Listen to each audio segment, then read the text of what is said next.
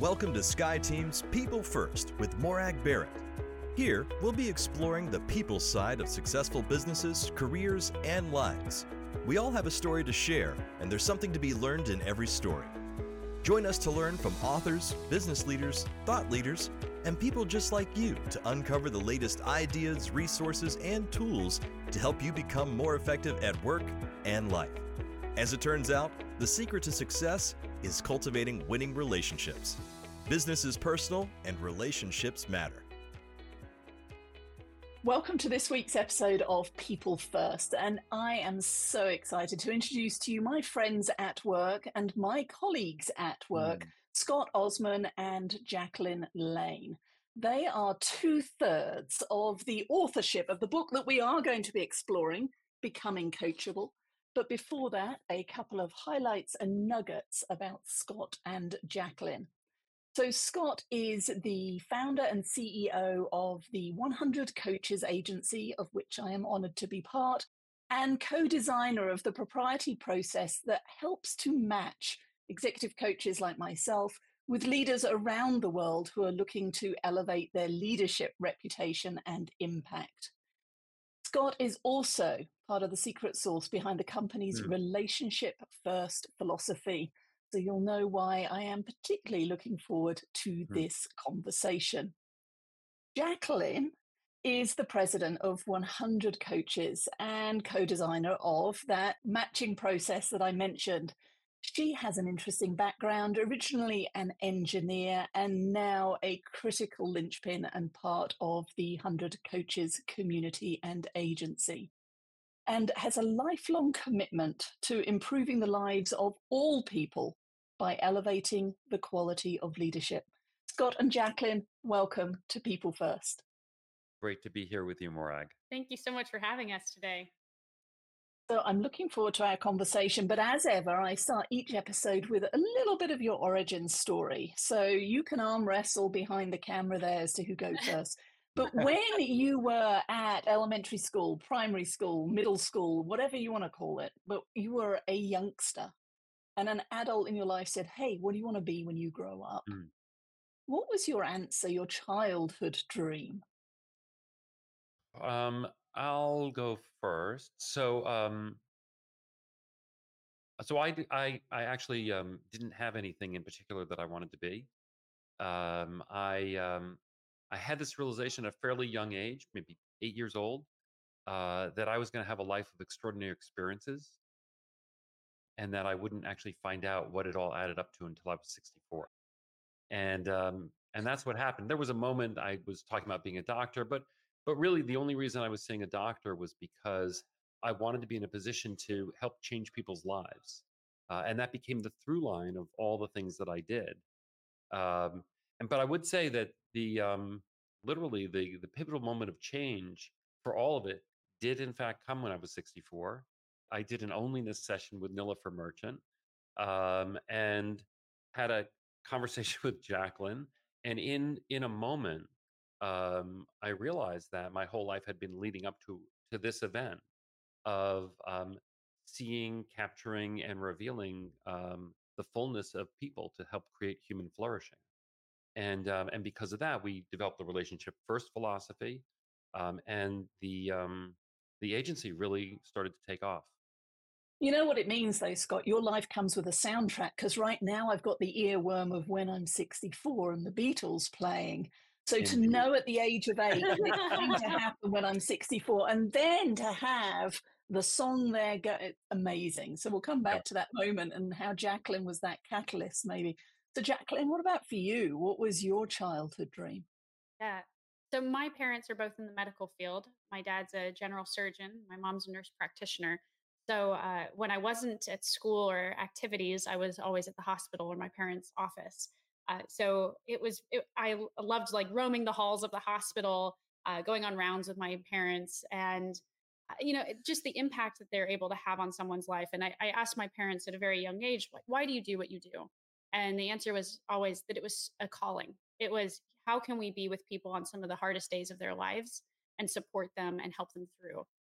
And I thought that was just such a beautiful moment, and really became the through line for my entire family and our upbringing. my mom always used to tell us that we were blessed to be a blessing to others.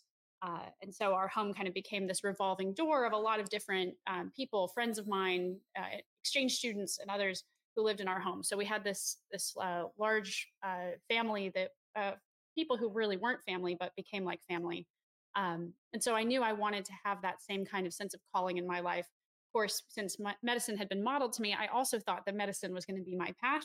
So I did exactly what my dad did. I went to engineering school with a plan to then go to medical school. And then I remember I was in a biochemistry class, and I thought to myself, I don't really like biochemistry. Uh, Yeah. Maybe I don't want to be a doctor. Wow. And it was kind of this like, moment where everything changed. And wouldn't you know, I dropped pre-med and I added an entrepreneurship minor. Mm. And, I started a Wow. business while I was in college that ended up taking off very quickly. And it was one of those things that I was like, I think I want to be an entrepreneur. I think I want to change the world through business. I think that's actually a really powerful mechanism.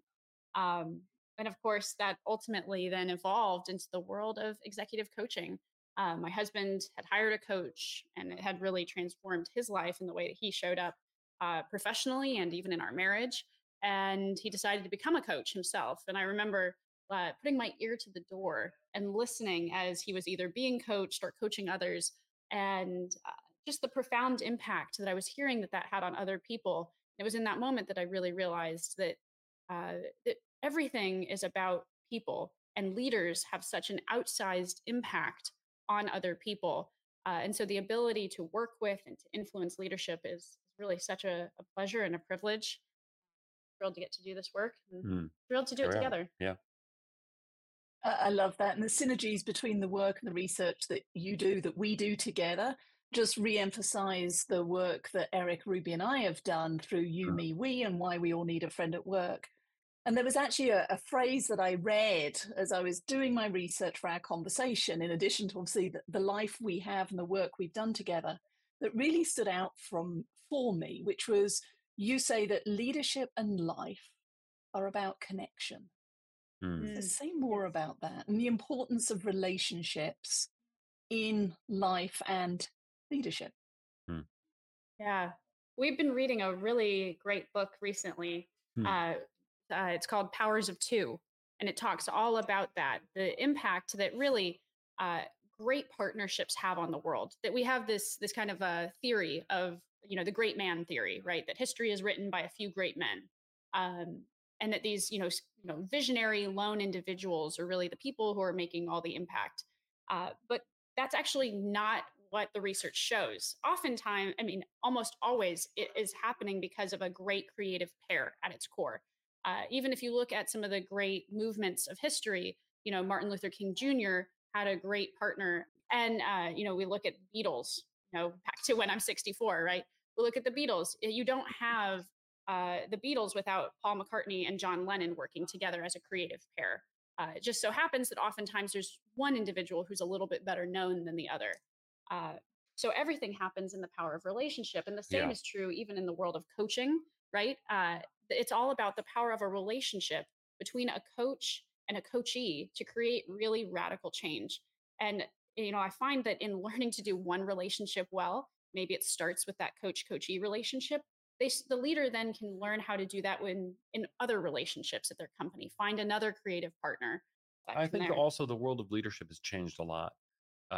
Decades ago, the leader might have been command and control, or at least the illusion of command and control. Mhm. And today, and we're hearing this quite a bit, um, leaders are dependent on their followers to be collaborators, right? It's not just telling people what to do, but it's being in relationship with, certainly the leader and the leadership team have to be in relationship.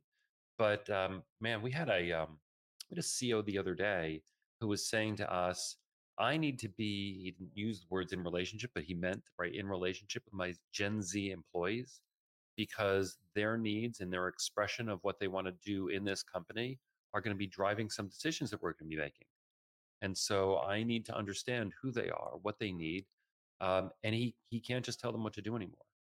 And I just think that's the new world of leadership. Whichever level you are in the organization, leaders are really dependent, codependent, and in collaboration with followers. They talk about the fact that leadership is a contact sport. in an Mm. HR appropriate way, but best done with and in service of others. And that comes back to even the coaching engagement, not doing it in secret, because the more people who know that you are invested in growing your leadership skills and what it is you're trying to do, the more people you have who can act as a sounding board to provide feedback, to drive accountability, some of the themes that come out clearly in your book. Mhm. So, for people who are listening, I said as part of the introduction, at 100 Coaches Agency, you have a rather unique way of matching an individual leader with a coach. So, for those who are listening and thinking, okay, my time, 2024 is going to be the year that I invest in me, I'm going to get a coach. How would you advise them to make that match, to find the right Mhm. partner? Yeah, that's a great question. And we do address it a little bit in the book. Um, so we at 100 Coaches have developed our own curation process, which I think people at any level can really match. Um, like a lot of things, don't just take the recommendation of a friend who, is going to recommend a coach that was great for them, might not be great for you. It's really important to identify 3 coaches, ideally coaches that are different from each other, so that you have a range of perspectives on what coaching can do for you. And then actually have a chemistry call with each of those 3 coaches and learn something in each of those calls. At the end of those calls, you'll have a better understanding of what you're looking for in a coach and a better sense of who that coach could be. In our process, we do a first intake call with the person who's looking for a coach, and all we're doing on that call is trying to understand who this person is and what they need in a coach. And then we make the recommendation of 3 coaches. We call it a curation, because we do try to find 3 coaches, each of whom would be exceptional in their ability to deliver for the person, but for completely different reasons. And so Mm. getting that set of 3 different types of coaches, each of whom would be great, creates a lot of magic. The other thing I'll add to that is that this goes back to your first question, Morag, is that it's really all about relationship first for us. That we're not trying to transact. That's not the number one goal here. The number one goal is really to be in relationship with that person, to hear them, to understand what it is that they're Mhm. looking for, to really see that and reflect that back to them so that they can make the best informed decision for themselves, even if that's not through us. If that's somewhere else or they find a resource elsewhere, that's amazing. We just want people to feel really well served, held, and supported. So it's a lot of Yeah. fun to do. It feels it's something that we just so enjoy. Yeah, that held and supported is something that we're passionate about at Sky Team, because especially as we move through the leadership levels as our career progresses, that ability to be seen, to be Mhm. heard, to have a safe space to talk about what is working and what's not, the inner dialogue that might be holding us back becomes scarcer. And so when you find those people who are truly vested in how do we help you to be even more successful, it can be a powerful combination. Mm. Which brings me to this amazing book. I wish I had Wow. had this as a resource years ago. And I have gone through this several times and, yeah, held up the mirror essentially of Mhm. I am still becoming coachable. I may be a great executive coach, but anybody and my coaches who work with me know that Morag is still becoming coachable. So, talk to me about the inspiration behind and the rationale to why becoming coachable. Mm. Well, it's a crucial insight from our friend Marshall Goldsmith, that the most important factor in any coaching relationship, it's how the coachee shows up, right? If someone is committed to being coachable, they're going to get so much more out of the process uh, than anyone who's not, right? That's kind of the prerequisite for change. And when we started to think about that and understand that, I think we Googled it. Um, Yeah.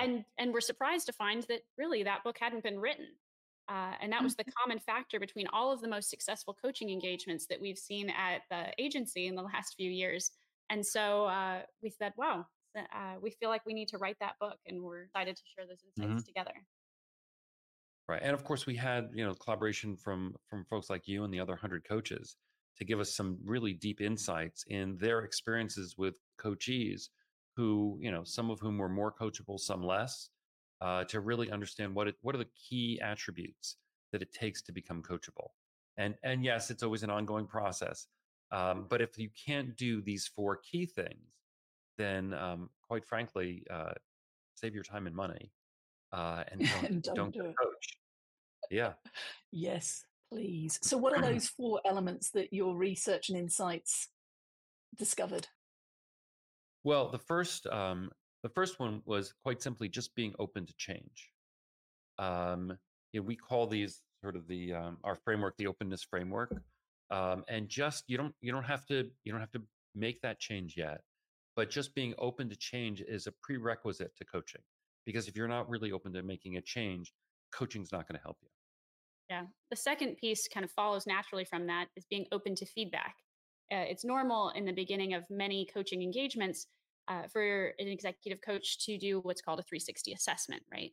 Where they're talking to a lot of different people in the company, those who work with, around, and for an executive, and collecting feedback in an anonymized report and presenting that back to the executive, especially if there are power dynamics at play. Especially because there are Hmm. power dynamics at play, it's Hmm. actually very difficult for leaders to get feedback. And the higher and higher you go in an organization, the less and less that people will tell you directly, but they may be saying it behind your back. And so it's such a powerful thing when someone hears that feedback. They feel like there are no Mm, secrets. And once you know what's happening, once you know how you're being perceived, you can start to take some action on that, and that is really powerful. So that second step again is being open to hearing that right. feedback. The third step, so it's great. Now you're open to change. So you say, I'm going to make change, and I'm willing to hear what people say about me. Um, but you also have to be willing to take action. Just being open to the change and hearing what you need to do to change isn't enough. You have to be committed to, or at least open to, taking the action to make those changes a reality. A big part of the coaching process is seeing those changes take place in real time, and observing how those changes impact both the leader and the followers within the organization. Yeah. And then that last final step, and this is a crucial one, might actually be the hardest, and Hmm. is being open to being held accountable. Hmm. Accountability is a tough one, because it's all about making the change last, making it stick. Uh, so many of us, when we're no longer being held accountable, we don't continue to make progress. We revert back to bad habits. Of course, coaches are great at holding people accountable, um, but it's about much more than that. It's having systems and processes in place. So it's like feedback. You have to be open to hearing that feedback over and over and over again. That's kind of what accountability is like. Um, and so that's the final step. As Yeah. long as you're open to it, you don't have to be, again, you don't have to be perfect at any of these things. And yeah, and I have to say, some of this is a little insidious. Like, I did not self-identify as not being open to change. Um, You manage, Scott, and I am and they now open to change. Yeah. and then I got a coach, and in the first conversation, he pointed out that feeling like you have all the answers and you have nothing to work on is actually a self-limiting belief. That it's kind of an invisible trait, Hmm. thinking that like I in my conversation, like first conversations, I everything's good. Like, I don't think there's anything that I can think of that I really need to work on. And he, that is an open to change problem. And what my coach did with me is he said, okay, well, that's fine, but I think we can all agree that expansion and growth would be good, so let's work on that. And I felt very comfortable being open to the change that leads to growth and expansion. And that opened up being open to change to lots of things that I hadn't seen. So it's interesting you used the word there that you were comfortable with the idea of expansion and growth, because part of learning is getting uncomfortable. So, how do you balance the two? Comfortable with, but uncomfortable during, maybe, is what's just popped into my mind. Hmm. Yeah, I might use a different example to illustrate this. For example, feedback can feel pretty uncomfortable, and I'll raise my hand and say that, yeah, when someone says, "Hey, can I give you feedback?" You kind of, I like in Yeah. my body go, "Okay, I'm buckling up. I'm preparing to hear the worst," right? And but then it was this idea that I am actually more comfortable with feedback than I am not knowing it, right? Like, not hearing the feedback is much worse. So it's how can I be more uncomfortable not knowing than I am hearing, Say right? that again. So Mm, tell me more about that. The yeah. how can I be more uncomfortable not knowing? Essentially, it's to say I believe so strongly that I need to hear this that I'm willing to put aside my discomfort and instead I'm going to decide I am more uncomfortable with not knowing the truth. Mm. Similarly for me, I became by recognizing that feeling like everything was good was actually a self-limiting belief. I went from feeling like everything is good was my place of comfort to recognizing that everything is good makes me uncomfortable. Because if everything Mhm. is good, that means that I'm not pushing boundaries and that I'm creating limitations that aren't necessary. It's interesting because in You, Me, we talk about courage and vulnerability as one of Mhm. the practices of being an ally, being a friend to ourselves or a friend Mhm. to others. And courage and vulnerability go hand in hand when it comes to an individual leader and coaching. So, what can a leader do to prepare mentally, physically, emotionally Mhm. for speaking their truth and hearing the truth with their coach? Uh, oof, it's a big one. I think you're absolutely right that Mm. that sense of courage and vulnerability, and I'll add humility, recognizing that we can do better. Uh, those are great heart postures to have. If we can commit to that, I think that's incredibly powerful. The other thing that Marshall always teaches us, of course, is no matter what someone says, the correct answer is always thank you, because it takes courage and vulnerability for someone to share anything. And if instead of criticizing or judging or getting defensive, if we can just commit to Mm. hearing and recognizing the other person, that's a really powerful step to continue to keep that channel open. And hopefully, uh, they'll also return the favor. Yeah, that's also what you're describing is something that we advise candidates who are looking for a coach. We pick these three coaches. They're all amazing coaches. They come from different worlds or different approaches. But at the end of the day, what we're saying is during your chemistry call, do you feel like this is a person that you can be open and vulnerable with? Because that is the essence of coaching, right? It's Mhm. feeling like this is a person who's going to be in your corner. They're not going to judge you.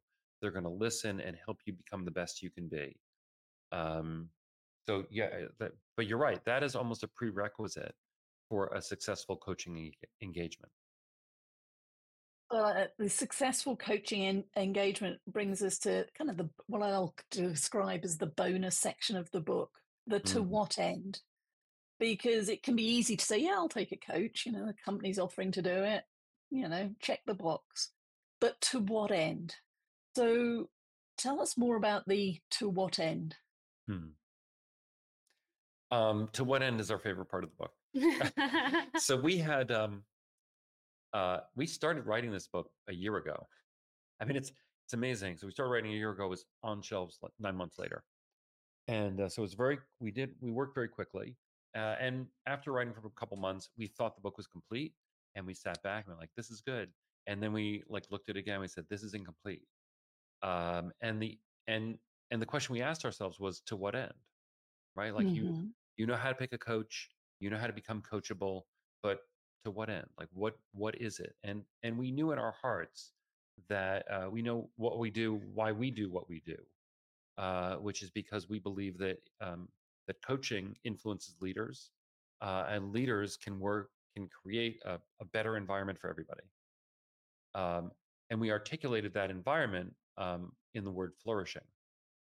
Uh, Hmm. and our ambition for coaching and for leaders is to sort of move up the scale from striving, which is trying to create more stuff for you, to people pleasing, trying to create more stuff for others, to rising, creating more stuff, but still worrying about like, are you getting enough? To the world of flourishing. And the world of flourishing are leaders who recognize that by creating more, they will create more for themselves, but that's not the end that they're looking for. They actually realize that they're in a position and a really uh, it's an honored position of creating expansion for the people, everybody that they Mm. serve, and that they work with, and hopefully the world, right? So a flourishing leader, it's better for them, it's better for the people around them, better for the planet. And it was really a synthesis of ideas that we heard from great leaders like Ellen Mullally, Hubert Joly, and conversations, of course, that we had with Marshall. And we think every leader can be a flourishing leader. It's all about changing the way that we see ourselves. Mhm. It's not where I draw the boundary around me and say this is my world, but to say how interconnected we all are, and how much of this is really a collaboration, a teamwork, and it's a purpose, a mission, a vision that's so much bigger than any single one of us can be. And when we take that perspective and see ourselves in that way, I think that leads to a powerful reframe. And I think oftentimes a coaching relationship is the place where we see a leader really understand that for the first time. Mm. And it's part of the way that they engage with this coaching process and they become coachable. Because simply by saying, I want to hear the feedback of people around me, I want to see the impact that I am having and hear about what's going on in the system, that opens people up to suddenly recognizing the larger part Yeah. we can all play and seeing that it's not about 1 + 1 = 2. It's really 1 + 1 is infinity. I love that. We're all better together. So, what became clear for you through this writing journey and through the birth of your book? Well, I think we already had some insights into the power of coaching. Hmm. But well, as you know, as someone who's written a number of books, the process of writing book is really a clarifying, precipitating process. Mm. So a lot of the ideas in the book were kind of swirling around in our ether. But when we wrote the book, the simplicity of what it takes to become coachable, right? The openness framework, and the importance of what it means to become a flourishing leader, I think are the two huge takeaways from the book. Yeah. I think, as you described earlier, Morag, the writing process is like holding up a mirror and looking at Hmm. yourself, and to explore the depths of ourselves in the ways that Mm, we needed to become more coachable and the way that we are still very much on that journey. We're all in that process of becoming more coachable, becoming more flourishing. And I think that that perspective gives us this higher vision and goal that we really hadn't seen before we began the process. So, Jacquelyn and Scott, as we come to the end of our time, I know becoming coachable, the action verb that is the title of the book. Thank you for sharing just a few of the many insights here. How can those who are listening or watching this video learn more about you, the work, and the work we do together at 100 Coaches Agency? sure. Well, I mean, to find out more about the book, you can go to our website, becomingcoachable.com. Nice and easy to remember. Um, and that'll give you all sorts of, insights into the book and where to get it, things like that. If you want to find more about 100 Coaches and the 100 Coaches Agency, then 100coaches.com, 100 Coaches, takes you to both the website that leads you to either the agency or the community, and agency.100coaches.com takes you directly to the agency and see more about the work that we do with glorious people like yourself. And of course, we're both on LinkedIn. So Oh, yeah, that's true. feel free to add us. Scott also has an amazing LinkedIn newsletter. It publishes every Tuesday. Every So, Tuesday, right? if you want to follow along there. I encourage everybody to subscribe to that newsletter. It is one of many I receive and one of few that I always open and read. And it is Thank you. profound in the Wow. impact it has. So, Scott, you are not communicating into the vacuum that might be the interwebs. There are many who are benefiting from the words that you share, and many that are benefiting from the partnership and the joy that you both bring to the agency and the work that we are able to do with leaders. So, thank you both for your time today, and I wish you ongoing success and happiness. Thank you, Morag. Same to you. Thank you so much for joining Morag today. If you enjoyed the show, please like and subscribe so you don't miss a thing. If you learned something worth sharing, share it. Cultivate your relationships today when you don't need anything before you need something. Be sure to follow Sky Team and Morag on LinkedIn, Facebook, Twitter, and Instagram. And if you have any ideas about topics we should tackle, interviews we should do, Or if you yourself would like to be on the show, drop us a line at info@skyeteam.com.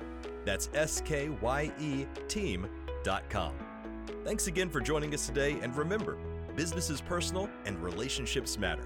We are your allies.